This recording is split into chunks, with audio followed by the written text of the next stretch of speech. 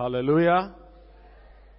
Please open your Bible to Hebrews chapter 11 from verse 1 to 6. It says, now faith is the substance of things hoped for, the evidence of things not seen. For by it the elders obtained a good testimony. By faith we understand that the worlds were framed by the word of God, so that the things which are seen were not made of the things which are visible. By faith Abel offered to God a more excellent sacrifice than Cain, through which he obtained a witness that he was righteous, God testifying of his gifts, and through it he being dead still speaks. By faith Enoch was taken away so that he did not see death, and was not found, because God had taken him. For before he was taken, he had this testimony that he pleased God. Verse 6. But without faith it's impossible to please him. For he who comes to God must believe that he is, and that he is a rewarder of those who diligently seek him. Amen. May we pray. As we pray also, let's remember our brethren this evening up on the field there in the Brong-Ahafo region. Pray for divine favor, open heavens. Pray for utterance. Pray for souls to be touched. Pray that souls will be won. Conviction will come. Deliverance will come. Healing will come. Pray that God will confirm his word with signs and wonders and miracles. In the name of Jesus.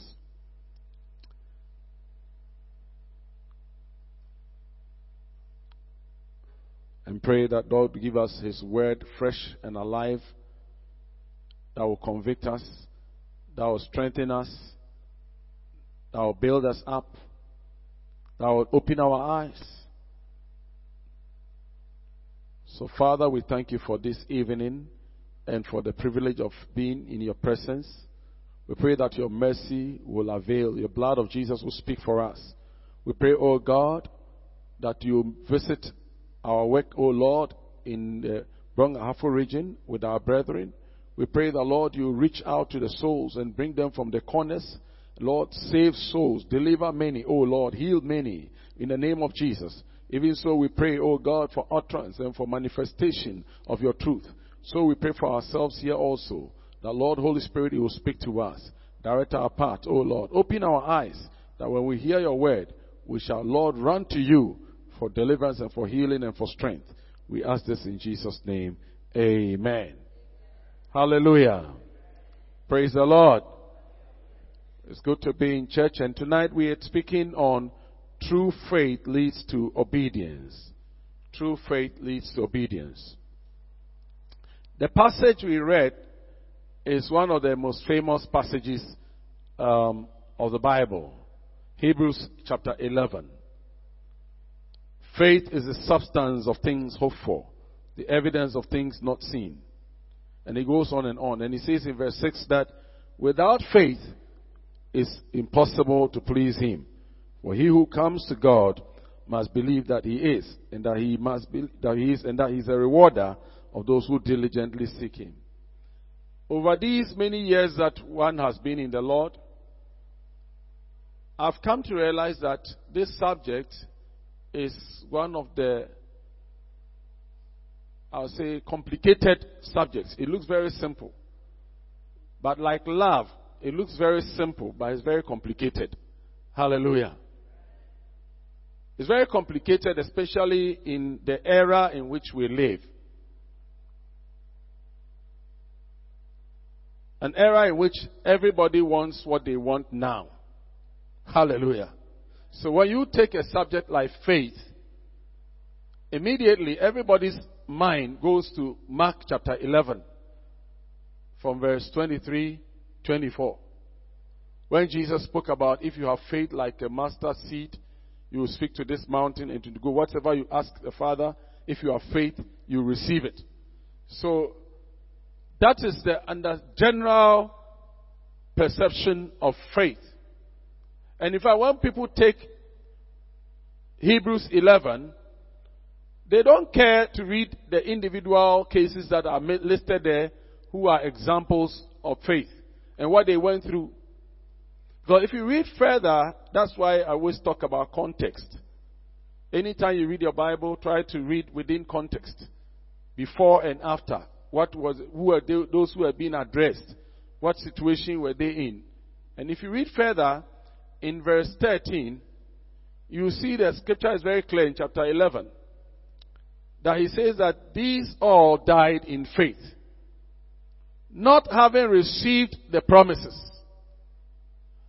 but having seen them afar off, were assured of them, embraced them, and confessed that they were strangers and pilgrims on the earth. Hallelujah. When you go further down to verse 39, you see a similar statement there. The same chapter 11, 39. It says, all these, having obtained a good testimony, through faith, did not receive the promise. I get the understanding that faith is a vehicle to secure a certain reputation here on earth and also in eternity before God. Hallelujah. I see faith is not a vehicle for acquisition. You know, the president said, if you want to make money, then don't come into his government to make money. Many people look at politics as a way of making money. People in the faith also look at faith as a vehicle for acquiring the things they want.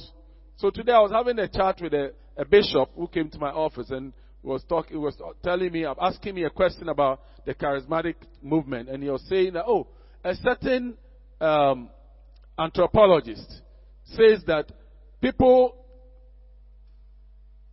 decided to go into ministry in the neo-Pentecostal charismatic ministry because of a certain economic situation. And I said, no, it's not true. It's not factually correct. Because when I got born again and I was desiring the Holy Ghost, and the people that spoke to me and preached to me, and I preached to, the motivation was not money. If somewhere along the line other things came, it's different. But I told him that, no, the motive, people just wanted to preach anyhow. And I told him, I remember many years ago, we stood in an articulated track to Cape Coast because we just wanted to go and preach to students. And we were very happy. We were not grumbling, we were not crying. The late Reverend Paddy Brew and I. And I told him, so we were not looking for money. So faith has, over the years, been changed into something, a vehicle that people use, think that, if I want a house and I have faith, I'll get. If I want a wife and I have faith, I'll get. If I want to travel and I have faith, I'll get. If I want a breakthrough, if demons are troubling me and I have faith, I'll get. So that perspective of faith is not total in meaning. It's just like love. People have looked at it as, if I'm loved, then I must be allowed to do what I want. If anybody who tries to tell me I can't do what I want doesn't love me. Like my little nephew used to say in London, nobody likes me. Because he was obstructed from doing what he wanted to do. And many times, when it comes to faith, a lot of people think that, if we are talking about faith according to the Bible, then it has to be that whatever you want, you just have a mental picture that you will get it, and then that is faith. But tonight, we are talking about true faith, which means that there can be false faith. Hallelujah. Which means that there can be false persuasion. And when you look at Hebrews 11, the evidence is there. It says, these all died, not receiving the things that they were looking for. Some of them wanted a city. Some of them wanted certain preeminence. Some of them wanted a certain experience of life, that they want to be free from certain attacks of life. They wanted to enjoy from in life, and things didn't go the way they expected. And yet, the Bible said these all died in faith. Hallelujah. Amen. So if you look at the subject of faith, I want you to look at it not from the way we have been programmed. Because there is a thin line between positive thinking and faith. Amen.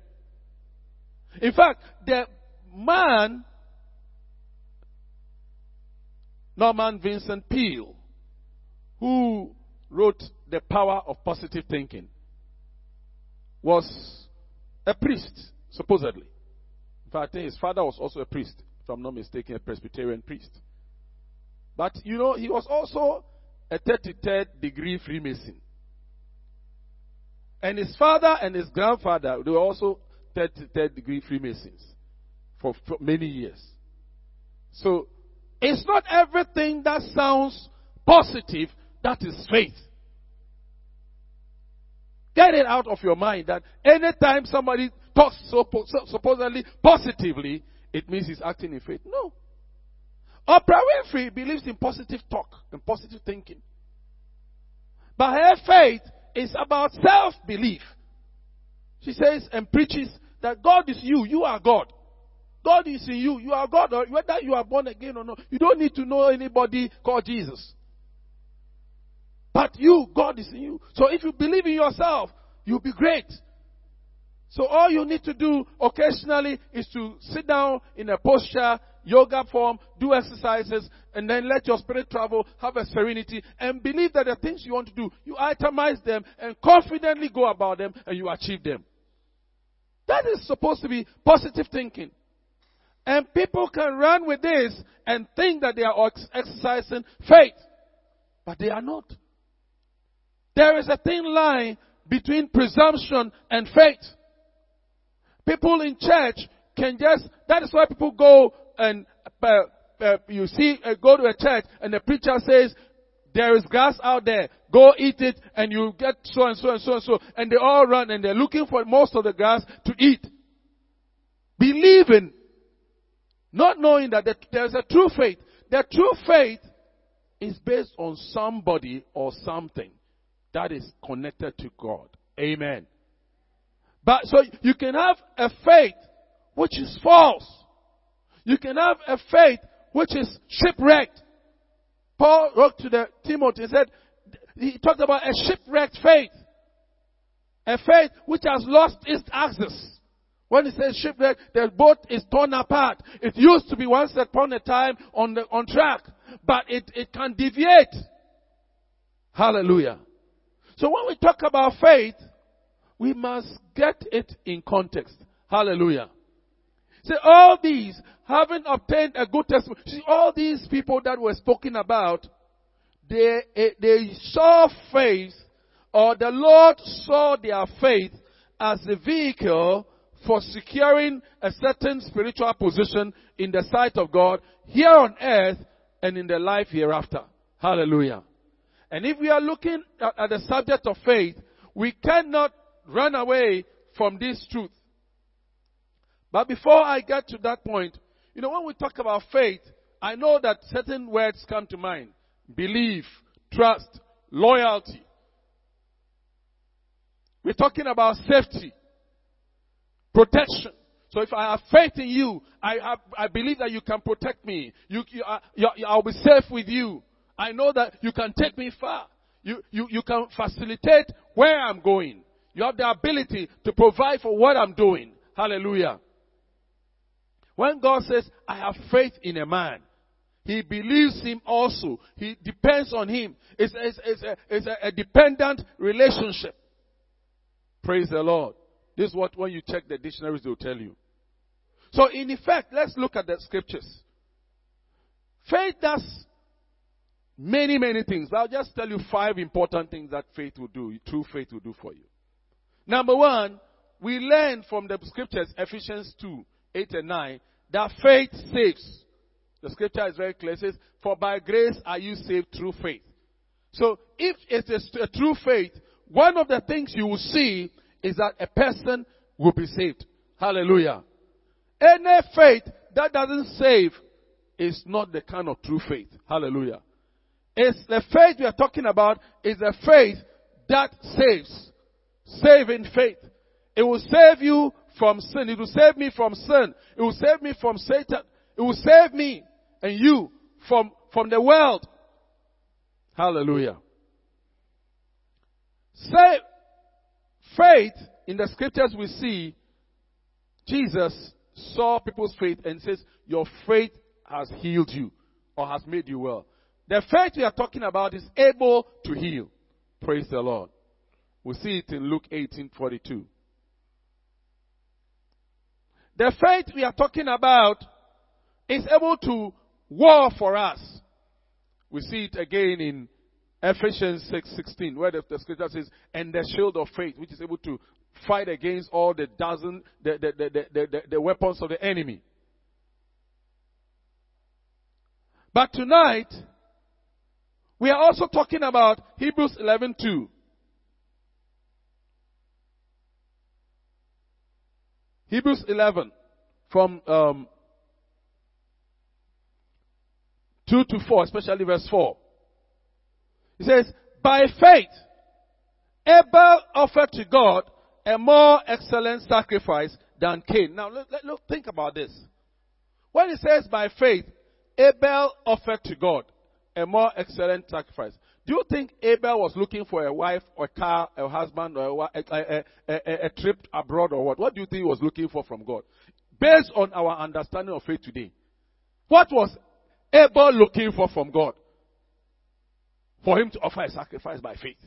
If faith is defined by believing that God will do something for you, especially something supernatural. Are you getting what I'm saying? What is it that Abel was looking for from God? Because we have now narrowed faith to be wanting something from God so badly, is depending on God to do something. So if I can depend on God to do what I'm looking for, then I have faith.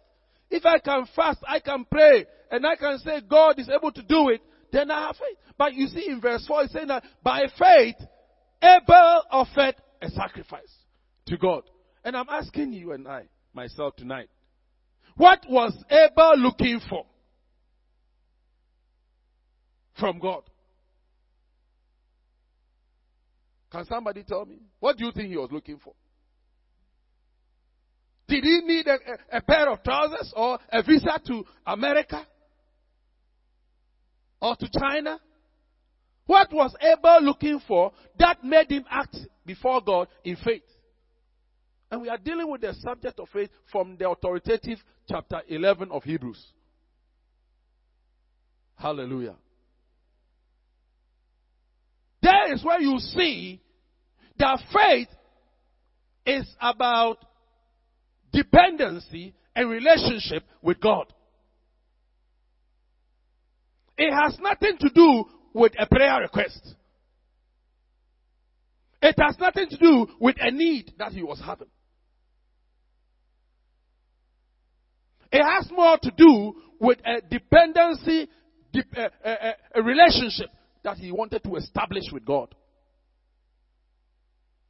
More than he having a need or having something that he was so binding about.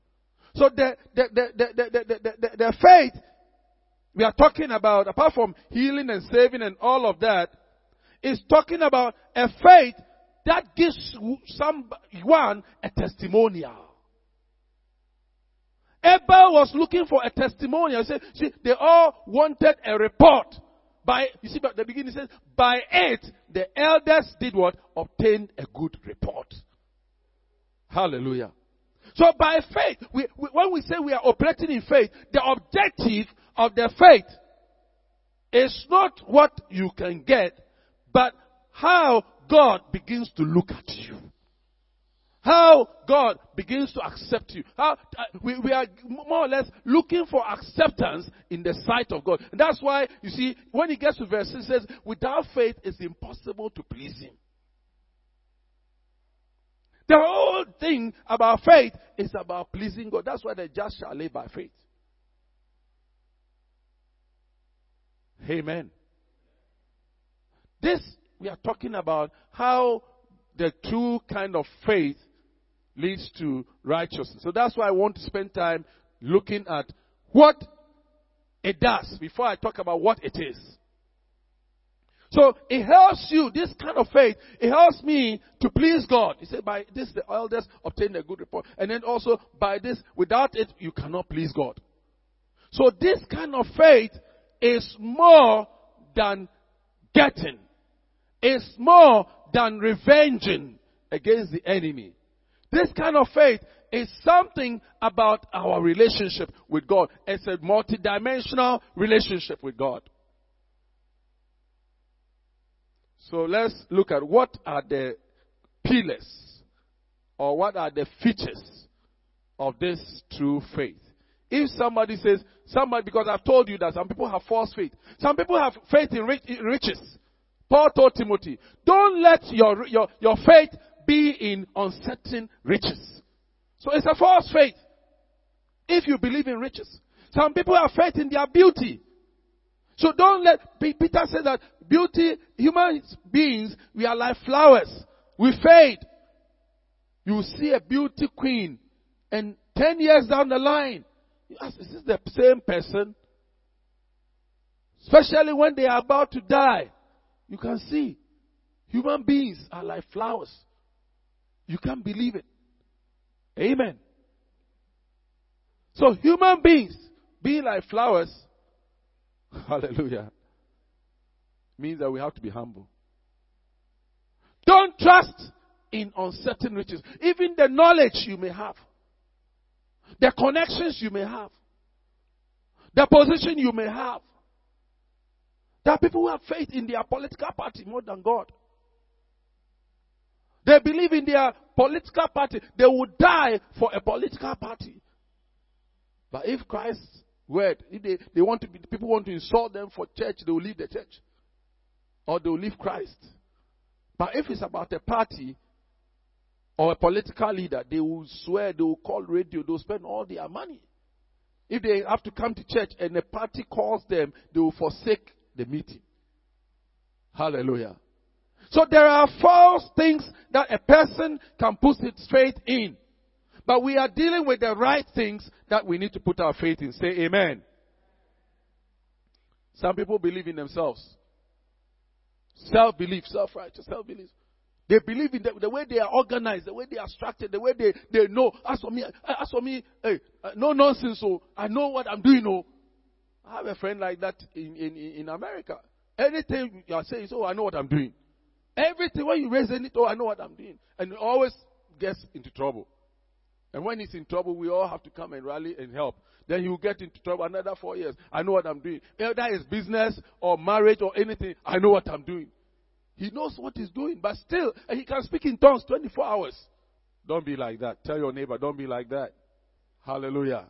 Let the Lord show you how to do it. Amen.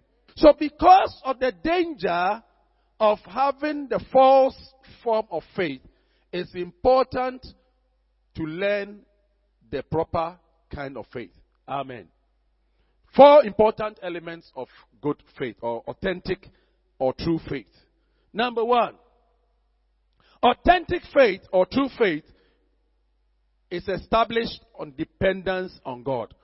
Hebrews 11 verse 1.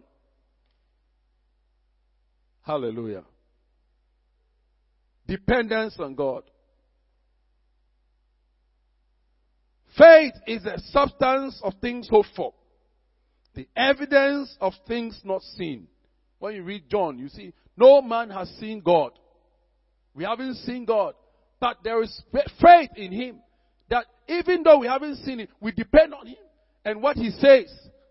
Hallelujah. Dependence on God. What God has said, you may not see Him. But when you read His word, and I was reading somewhere, it says, when you go on the net and you read that, how many of us know that there's a place in the world called White House? How many of us know that? How many know that? Okay. How many of us know that there's a place called Aso Rock in Nigeria? How many have heard of a place called Aso Rock? The presidential palace of Nigeria in Abuja is called Aso Rock. Those who say, some of us say, we've heard about it. Have you been there before? How many of us have been there before? How many? But when they said Abacha has died and he died in Aso Rock, did you believe it or you didn't believe it? Did you see Abacha's grave? Did you see him buried? Has anybody seen? Was anybody there to see that you touched him, you squeezed him, they did all the eye tests, the pupil thing, they checked and they found out that Abacha is really dead. But you know that Abacha is dead. What if he was hidden somewhere in a part of Nigeria and they told us that he was dead? Are you getting what I'm saying? Okay, Ronald Reagan. How many of us were born when Ronald Reagan was alive? Heard of him? If I tell you that he's still alive in Los Angeles, will you believe me? How many will believe it? Why? Because you believe in Washington Post, CNN, New York Times, which one again? BBC. They all came together. Okay, they said Lady Diana is dead. I don't believe she's dead. I believe she's in Paris. Will you believe it? You see, I sound strange because I am the only one trying to say that all these papers, all these media people, what they are saying is true, but I'm saying that it's false. Isn't it what? I'm driving at a point, so get me. See, we believe in things we have not seen because over the period, these media houses have established a certain reputation for certain news. Hallelujah. And because anytime it's CNN, it's very difficult for them to make a mistake. If they say that, oh, so and so is dead, or so and so is alive, or so and so has achieved that, you are not there. They say there's a 39-year-old boy who has married a 60-something-year-old woman in France. He's the president. You haven't seen him before. His class teacher is his wife. You haven't seen him, but you have been talking about him. Or you believe the story is true or you don't believe it. Why do you believe it? Because it's in the news. Channel France has said it. Others have said it, so you believe it. You don't know the guy, but you are condemning him. What if it's a falsehood?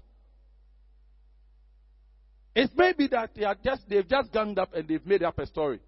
But you see, that's how easy it is for us to believe stories of men. Now I'm talking about the true kind of faith. Here is dependent on what God, who created all mankind, and those men that you believe, He made all. Amen. So why don't we believe God because of who He is? So true faith is dependent on God. It's also dependent on the trustworthiness of God. Or by God. Two things in this one. When we talk about true faith, when God says a man has faith, God is saying this man is trustworthy. God said about Abraham, He said, how can I, in Genesis 18, verse 18 and 19, He said, I want to go and destroy Sodom and Gomorrah, but I cannot. Knowing that Abraham, I trust him to raise his family in a certain way. God trusted him. So true faith is an interdependence faith. You trust God, God to trust you. If we say a man has faith and all his faith is just saying big things. I believe that I'll be a billionaire in 5 years time. I believe that I'll have this, I'll have that. And he's not trustworthy. When you give him 2 seeds, you give him to ask him to bring back change. To buy something worth 2 seeds and 5 seeds, ask him to bring back the change of 3, it becomes a problem. When he says, wait for me, I'll be back in an hour, you wait for 1 day and he hasn't come and he doesn't feel it. So when we say a man has faith, he is in the sight of God trustworthy. He is dependable in the sight of God.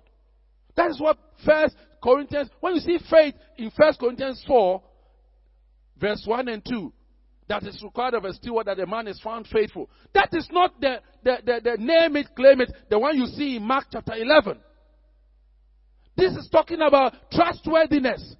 So, and you see, for your trust, for your name it, claim it to be really authentic, your trustworthiness has to balance it. Hallelujah.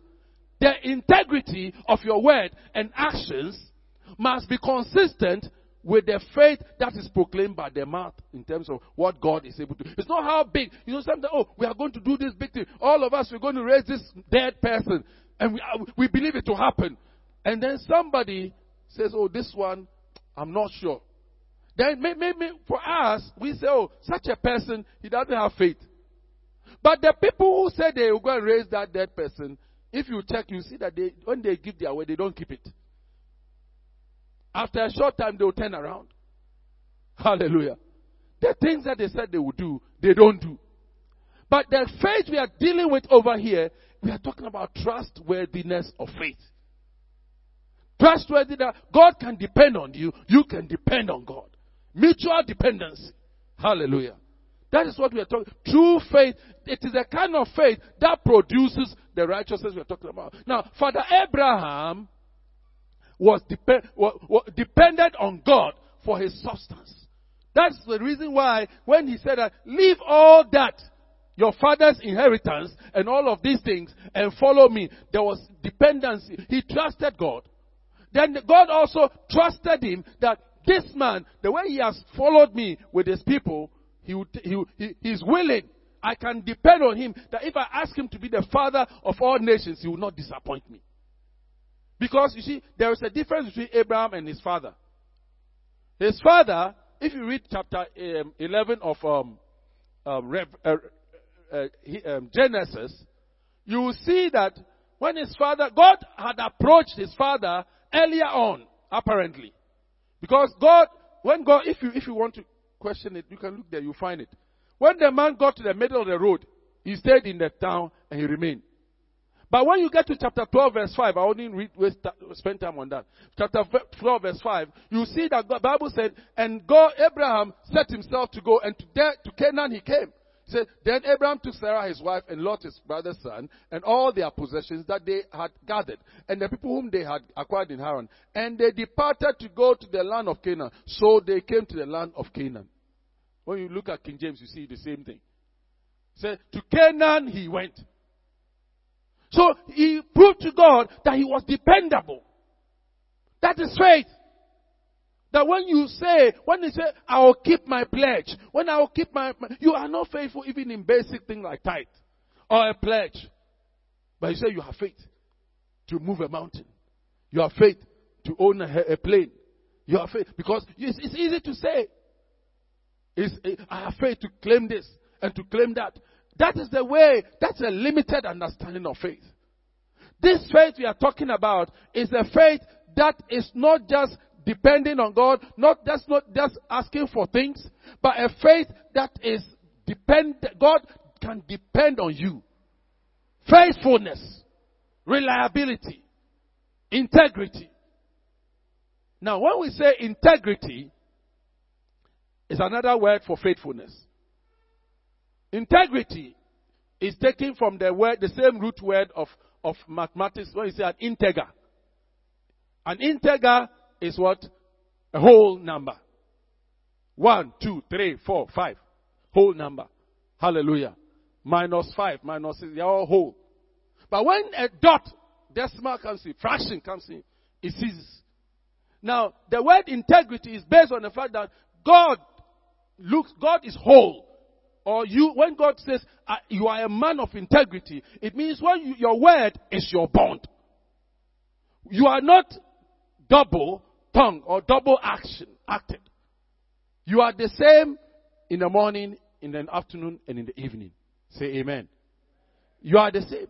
You are consistent. You have kept with God. So when God is talking about a faithful man, he's talking about people who are consistent with him. Not people they'll be in the Lord for 2 years. When things are not okay, then they backslide. When things are okay, they come on. When they are sunshine weather, fair weather Christian. Fair weather Christian is not a man of faith or a woman of faith. Even if he can believe God to be a billionaire, he's not a man of faith. Because he's not reliable. When God is looking for you to use for the work of the ministry, you are not there. That is fair weather Christian. So trustworthiness on the side of God is one of the indicators, one of the important pillars. So I said dependency, trustworthiness. Another thing that shows that your faith is authentic or is true is the work of God. Work. James told us in chapter 2, verse 14 to 20, the works, the fruit, the character. Acting like God in the human sphere. If God is merciful, you become merciful. If God is loving, you become loving. If God is tolerant, you become tolerant. Acting like God is a manifestation of faith. A person of faith cannot consistently act contrary to the nature of God. Hallelujah. So, if you have true faith, you act like God. So James said, show me your faith without works, and I'll show you my faith with works. And how does he demonstrate? He said, how can you see a poor man, he's hungry, and say, oh, go and be fed. And you don't feed him, you don't help him. But when you have sympathy on that person, when Jesus saw the 5,000, the scripture said he had compassion on them. He felt for them. So we can't be people of faith and be insensitive to those that are in agony. Those that are, when some of us sometimes in our suppose spirituality and faith, when a brother or sister is going through tribulation and trial, say, oh, you don't have faith, move on. It's contrary to true faith. It's good to encourage people, but it must be in love. It must be with what do you call it? Some form of sympathy, empathy. It must be with forbearance. Hallelujah. I can encourage you. You can encourage. You can provoke one another unto love and unto good works. But when it becomes like, because I am not able to appreciate your level of oppression of faith, it means I am weak. And so I'm not of value. It is not total. It's not true full faith. It's not full faith. And it's only a matter of time that you realize that a situation will come which will show that no, it's not true faith. Because I think they talk about a certain priest who used to tell the church congregants, oh, this one, no problem. And then when he had his own problem, he was saying that, oh, that one is for them and all of that sort of stuff. And it's not for him. The word is for them. It's not for him. Hallelujah. So, true faith manifests the handiwork of God. The character of God. Character of God in different spheres. So, James says that, show me your faith without works. Where you are just proclaiming things that, oh, big things, great things. God will do this for you. I believe my God is able to. Yes, fine. I'll pray all the powerful prayers. You pray all the powerful prayers. Then at the end of the day, when it comes to the things that manifest that indeed the God that I believe is at work in me, there's no show. That contradicts the faith. It doesn't make it authentic. It puts a question mark on the faith. But of all these, the last one I want to mention is that beliefs about God through Jesus Christ is also very fundamental. There are 4 pillars. Number 1, I said, is dependence on God. 2, trustworthiness, mutual trustworthiness. That's God depending on you, or God trusting you, you trusting God. Number 3 is the work of God, the works that we work, the way we relate to people, the way we relate to situations, the way we manifest God's glory as we go. That shows that the faith we are manifesting is authentic. And the last one is that, you see, all these 3 things I've said, somebody like I mentioned Oprah Winfrey, they can all say they are serving God. But the real test is that what or who is all this supposed faith based on. Somebody can be you go to an office, somebody can be a very, very committed worker. He's faithful. So, in terms of mutual trust, you will get it. If you leave 10 CDs as an accountant, you leave 10 CDs for him, you come back and you meet your 10 CDs. If you leave 20, you meet 20. So he's trustworthy. He does rituals that show. He says, I pray to God 5 times or 6 times or 8 times a day. I do this ritual. I'm carrying this holy book so constantly. But the authenticity is not by the books and by the rituals, nor by the fact that, he doesn't steal. And when he says, 2 o'clock is 2 o'clock. That is good. But underlining all this, who does he depend on in terms of faith? Whose doctrine, whose word guides him? That is where we make the sharp difference comes. When you read the Bible, you see faith is represented in many ways in the Bible.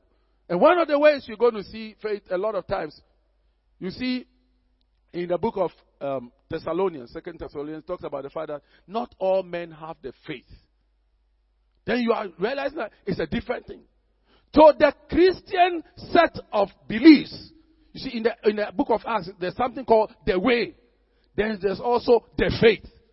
It means that there is only one legitimate, authentic way. And there's only one. Jesus says, I am the way, the truth, and the life. He's also carrying the faith. The Christian experience, the fellowship with God through Christ, is what we call the faith. The teachings of Christ, the teachings of the apostles, the teachings of the church coming together is what we call the faith. So a person cannot exercise faith when he does not believe and adhere to the things that we call the faith. For example, he doesn't believe. He says to you that Jesus was just an angel. Jesus was not an angel. Jesus is God with us. Hallelujah. He doesn't accept that Jesus is the Son of God. Yet he says he has faith. No, he doesn't have the faith. Because his set of beliefs and understanding of God is different from what God calls the faith. Let's look at a few scriptures on that. In Jude, verse 3, the scripture says, Beloved, while I was very diligent to write to you concerning our common salvation, I found it necessary to write to you, exhorting you to contend earnestly for the faith. Now, when you see for the faith there, he's not talking about believing for miracles. He's talking about the Christian faith, the Christ-centered faith, the doctrine of Christ, the teachings of the Word of God. So, he said, because you see, which was for once delivered to, because when you read verse 4 down, it says, for many strange people have come in unawares, and they are teaching strange things for the truth. They have substituted the truth. So you and I are being urged to contend earnestly for the faith. That faith is the body of beliefs, the body of accepted things that are said in the Bible about God and about his relationship with mankind, about Jesus Christ, his Son. So somebody saying God, God is not enough. God, God, what kind of God are you talking about? But when you talk to Winfrey, you should say God. When you talk to the Buddhist, you say God. When you say the Hindu, you say God.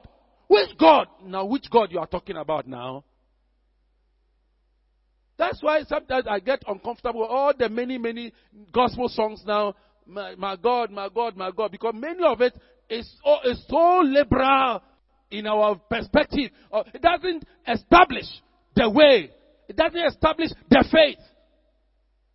It's so loose. It's so generic. Everybody can take the meaning and run with it. That's not what we are talking about. We are talking about an authentic faith in Christ. That if I say I believe God, I am saying I believe the God of our Lord and Savior, Jesus Christ.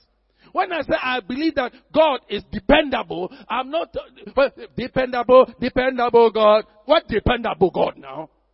That dependable God must have Jesus the Son of God. If that is all there is, without Jesus the Son of God, it's not complete. Hallelujah. Even the Jesus the Son of God must be authentic Jesus. And when I say authentic Jesus, you see, when we were having our graduation last 2 weeks or so, a certain man who is a professor in Islamic studies was talking at a point in time. Then he quoted the Quran. And he said, we Muslims, we believe that Jesus is coming again. He's an authority in America, one of the topmost scholars you find in Islamic. He teaches in Jordan, all the top Islamic everywhere. He has been involved in all kinds of negotiations. But I was not fooled by that. Are you getting it? Because they said so many things. Say, and they said Jesus is coming again. It's been in the Quran that Jesus is coming again, and he's coming to judge the world. He said it. It's a cleric. I have it. You see, but there are fundamentals about Jesus that when I decide to pronounce, I know he will be uncomfortable. When I say Jesus is the Son of God, he's not going to be happy. So the faith he's referring to is not as authentic. So he may be a man who will be very prim and proper. Everything will fall in line. When you go through the 3 points of faith we have spoken about, the dependency, the trustworthiness, the works, goodness, giving, salaka, everything, it's fine. But when it comes to the litmus test, the final test and proof of identity, something will show. And the proof is how do they receive the message of Jesus Christ as the Son of God? Because that's what 1 John 4 tells me. Whosoever, verse 1 to 3, that whosoever says that God, Jesus Christ came in the flesh, is the Son of God. Or is a child of God. Or is the Spirit of God, sorry. But if a spirit doesn't accept it, then we have a problem. Hallelujah. So these 4 form the fundamentals of authentic faith. Dependence on God, trustworthiness by God, works of God, beliefs, what you hold on to about God is critical. So when you look at Ephesians 4:5, it says, one Lord, one faith, one baptism. It's not talking about faith to cast out devils, faith to get a house, faith to marry. No. That is talking about the body of beliefs that Christians hold on to. So there are some occultic movements that claim to be Christians that are not Christians. And you got to know that. And you don't have to mix your faith and you get confused about that. Hallelujah. So, and if you follow that path, you cannot manifest the righteousness, the obedience we are talking about. We are dealing with true faith leading to obedience. So I've laid for you a foundation about what true faith really is. Now let me say this here. You see, faith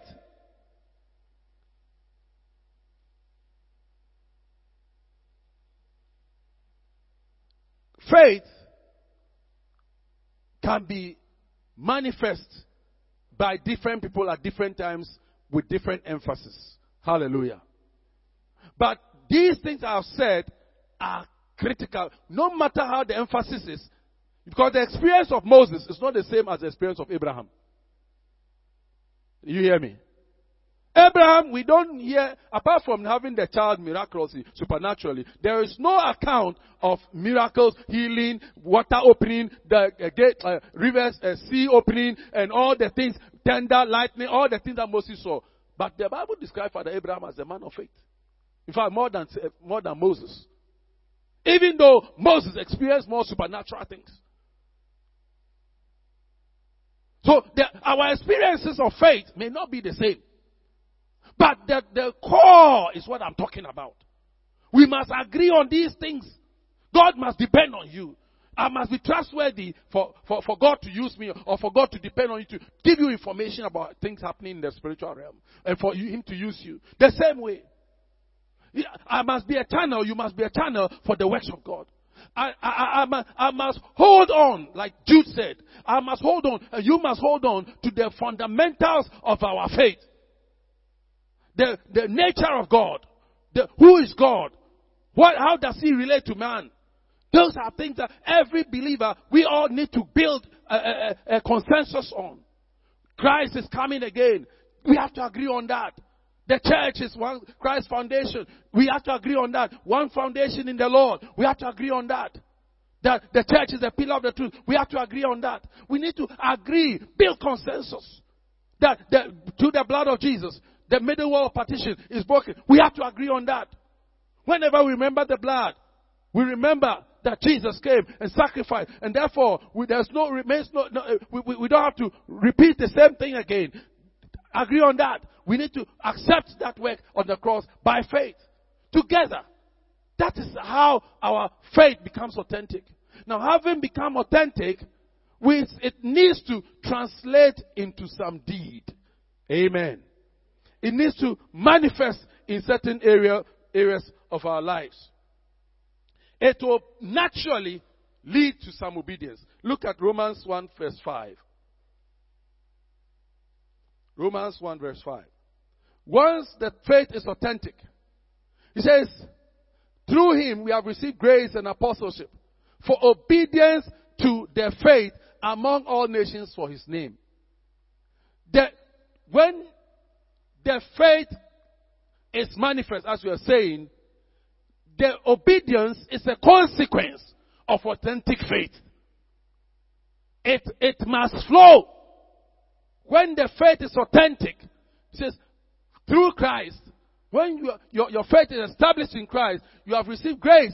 Grace and apostleship leads us into obedience to the faith among all nations. It is a natural consequence. When the faith that we are talking about is authentic, there comes the natural obedience. Look at also the same Romans chapter 16, verse 25, 26.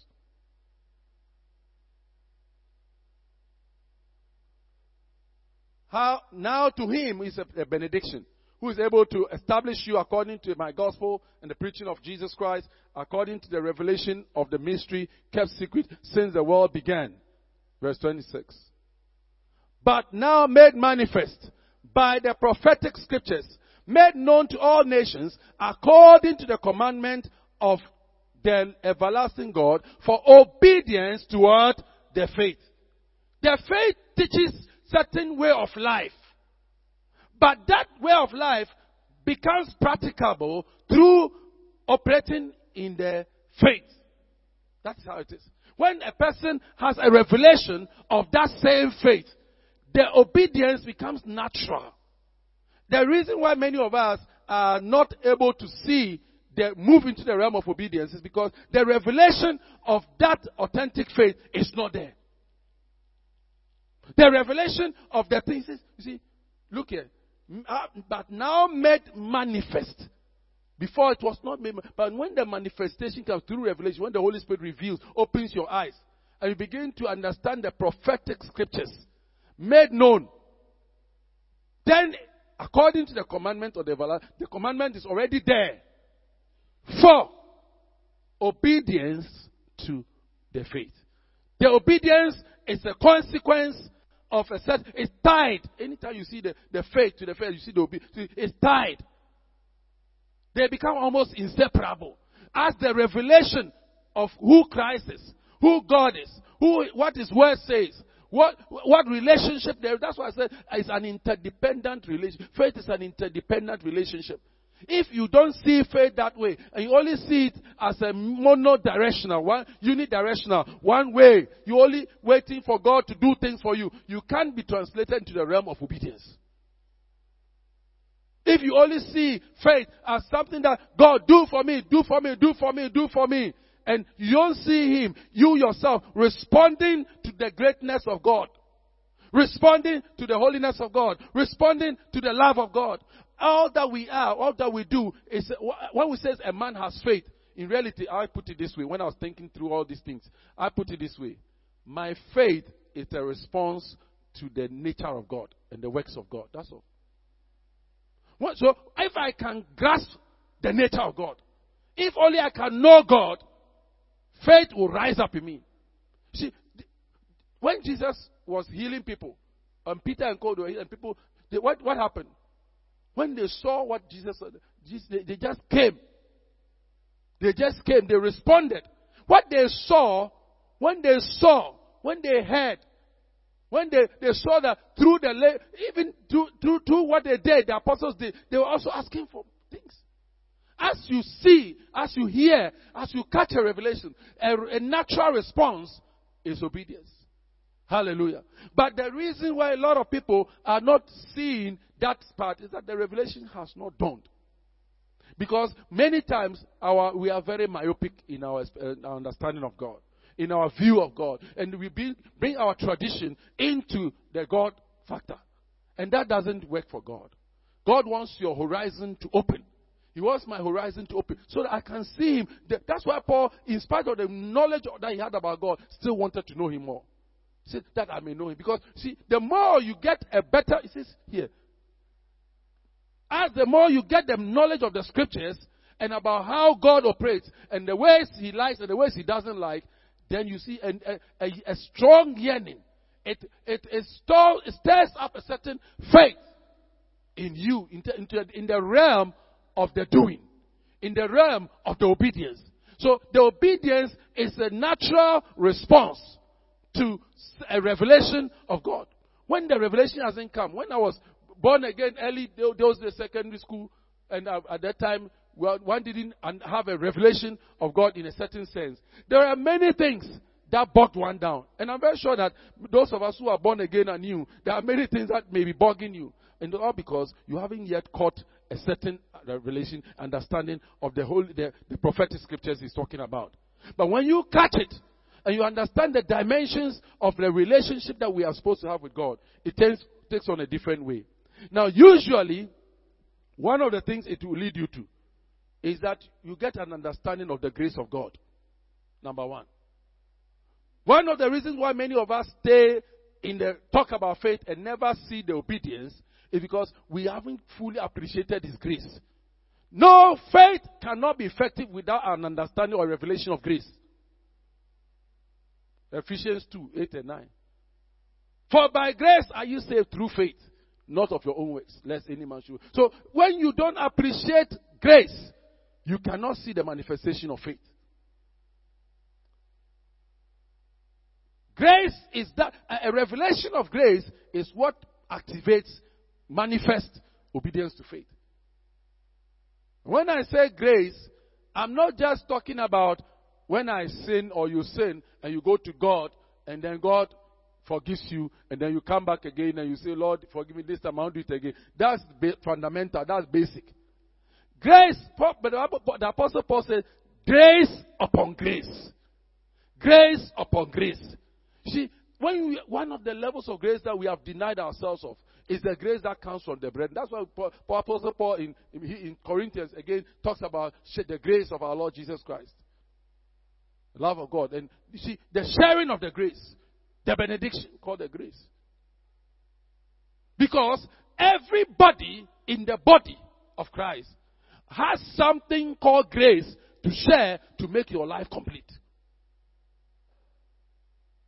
And many of us delude ourselves that true faith is that if you can stand alone, like Elijah. Elijah eventually he had depression, he died.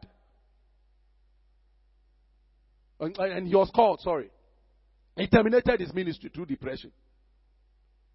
So it's not a good thing to believe that because you are you want to exercise faith, you have to stand alone. No, you cannot stand alone. I can't stand alone.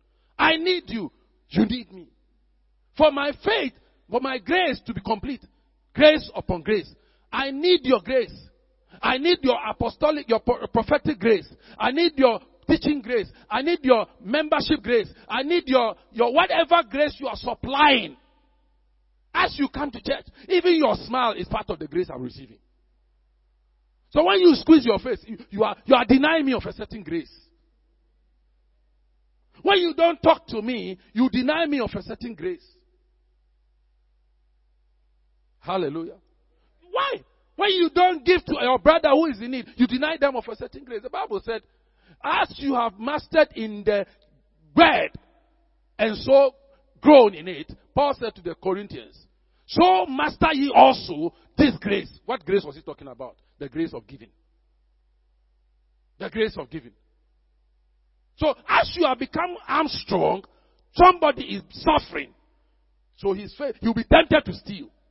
That's why he's not being obedient to the faith. That's why his faith is not activated properly. Because God put you there to provide that grace of supplying somebody's need. But you turn him down, or you turn her down.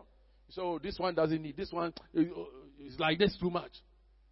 It's not my class, it's not my member, I don't know him, I don't know her. So you live in denial. We live in denial of the grace that should be supplied to others. And one of the grace that is often denied is the grace of giving.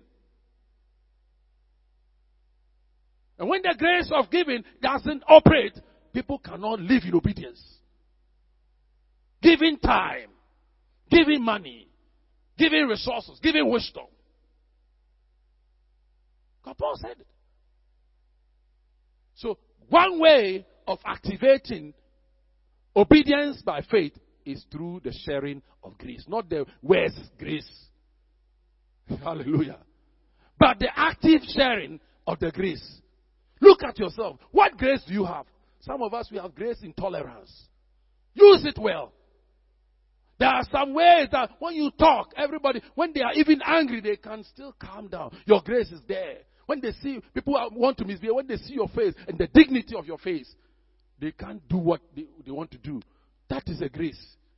That's why God has made you honorable. And you are afraid, or you don't want to spoil your face. You don't want to spoil your name. You see situations that God requires of you to intervene with your image. Because God has given you grace. No, be an enemy.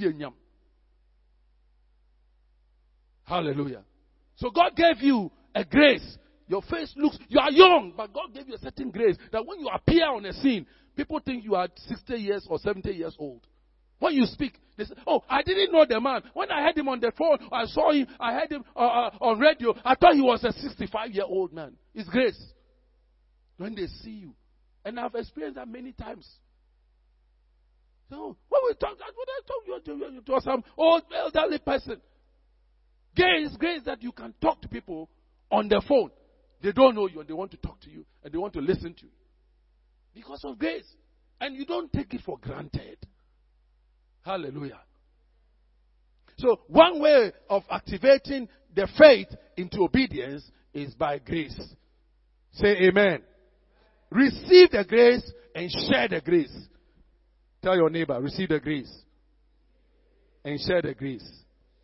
Number 2 is by love. He said, for Galatians 5:6, for faith works by love. In Christ Jesus, neither circumcision nor uncircumcision, but faith that works by love. Faith that works by love. So the faith will be there, but when the love, the twin brother of faith is love. When love is not activated, the faith will not be manifest. See? And one typical example, reason why it is so is that, let's take it that you say you have faith to build, or you have faith to buy, to own cars or houses. Abraham, when he had faith to have all that, you see, he was magnanimous. Look at Abraham talking to his nephew. He said, let there be no struggle between us. Whatever you want, take it. Take the land that you like. It's an exercise of faith. Love. He knew that the young man is young. The man chose the best. No problem. That's kind of a form of love. He wasn't romantic. He wasn't saying nice, sweet words. But that act of love, being magnanimous, just saying that, okay, I'm older, I'm more mature than you. You are small, but you take it. Many of us are not experiencing the manifestation of our faith because we don't understand that faith works by love. When it's authentic faith, you will see that it will manifest through love. Through the way love is patient, love is kind, it's not jealous, not boastful, and all of that. That is what brings forth, that shows forth that you have faith. And through that, obedience will happen. Amen. Another thing that will help us is the deeds, making choices or prioritizing God, choices of faith, deeds of faith. And here we go to Moses, Hebrews 11:25-27. So it says that by faith Moses chose. Hebrews 11:25 says, choosing rather to suffer affliction with the people of God than to enjoy the passing pleasures of sin, esteeming the reproach of Christ greater riches than the treasures of Egypt, for he looked to the reward. By faith he forsook Egypt, not fearing the wrath. You see, all these three verses are talking about choices, priorities. A man or a woman who doesn't know prioritization cannot manifest faith in obedience. Even to decide to be in church tonight is a matter of priority. Amen. To obey God in coming to fellowship is a matter of priority. There are many things that a person could do with their time. But those who are able to make it, they are able to go because even Sunday, something will come up. Monday, it will come up. Tuesday, every day, something will come up.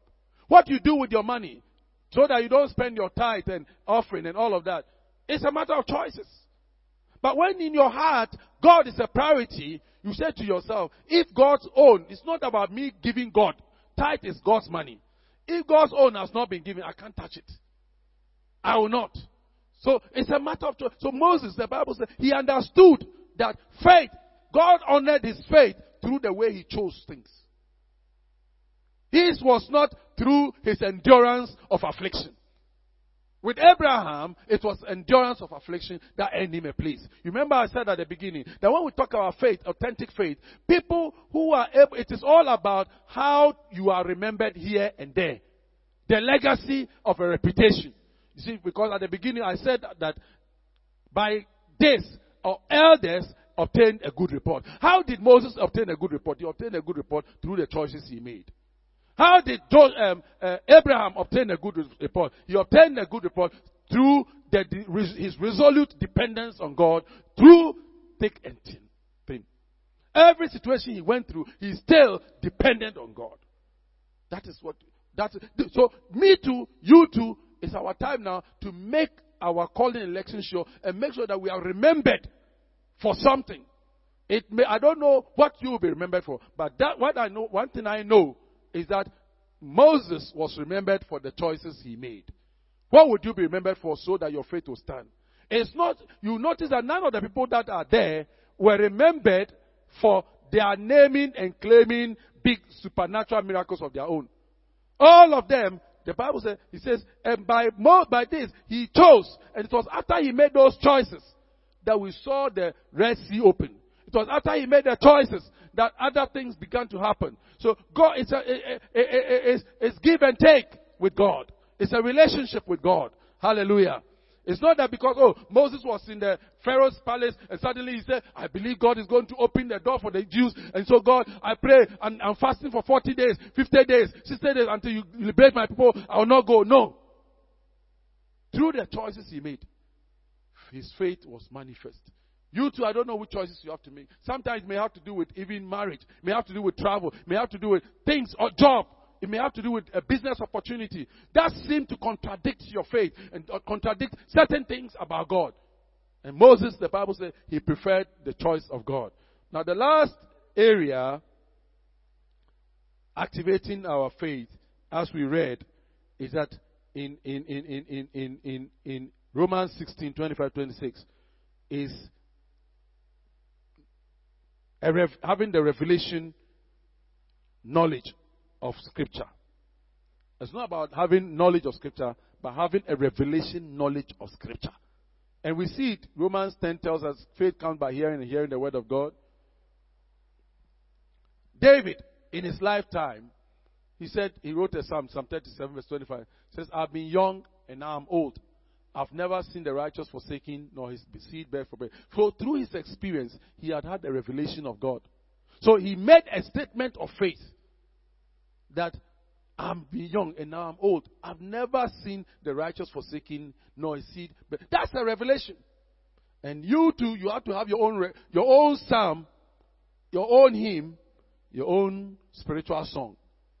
Tomorrow, when the books are opened, your experience with God today will be referred to as somebody's revelation of God. Hallelujah. So you and I, another generation will come as the Lord tarries, which is going to depend on us to determine Whether we have walked in faith or not. We may not all walk the same path. But through our different experiences and different measures of grace, we trust in God to take us to a point where we will be remembered. We must have a legacy here on earth and in the life hereafter. I pray that God will be my helper. God will be your helper. Let's bow our heads for prayer.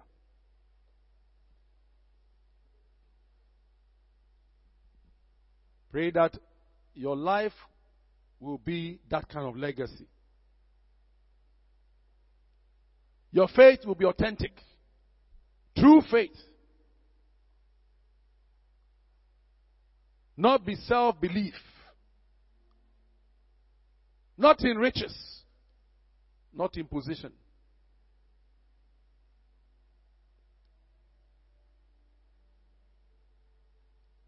Pray for a revelation of the knowledge of the scripture.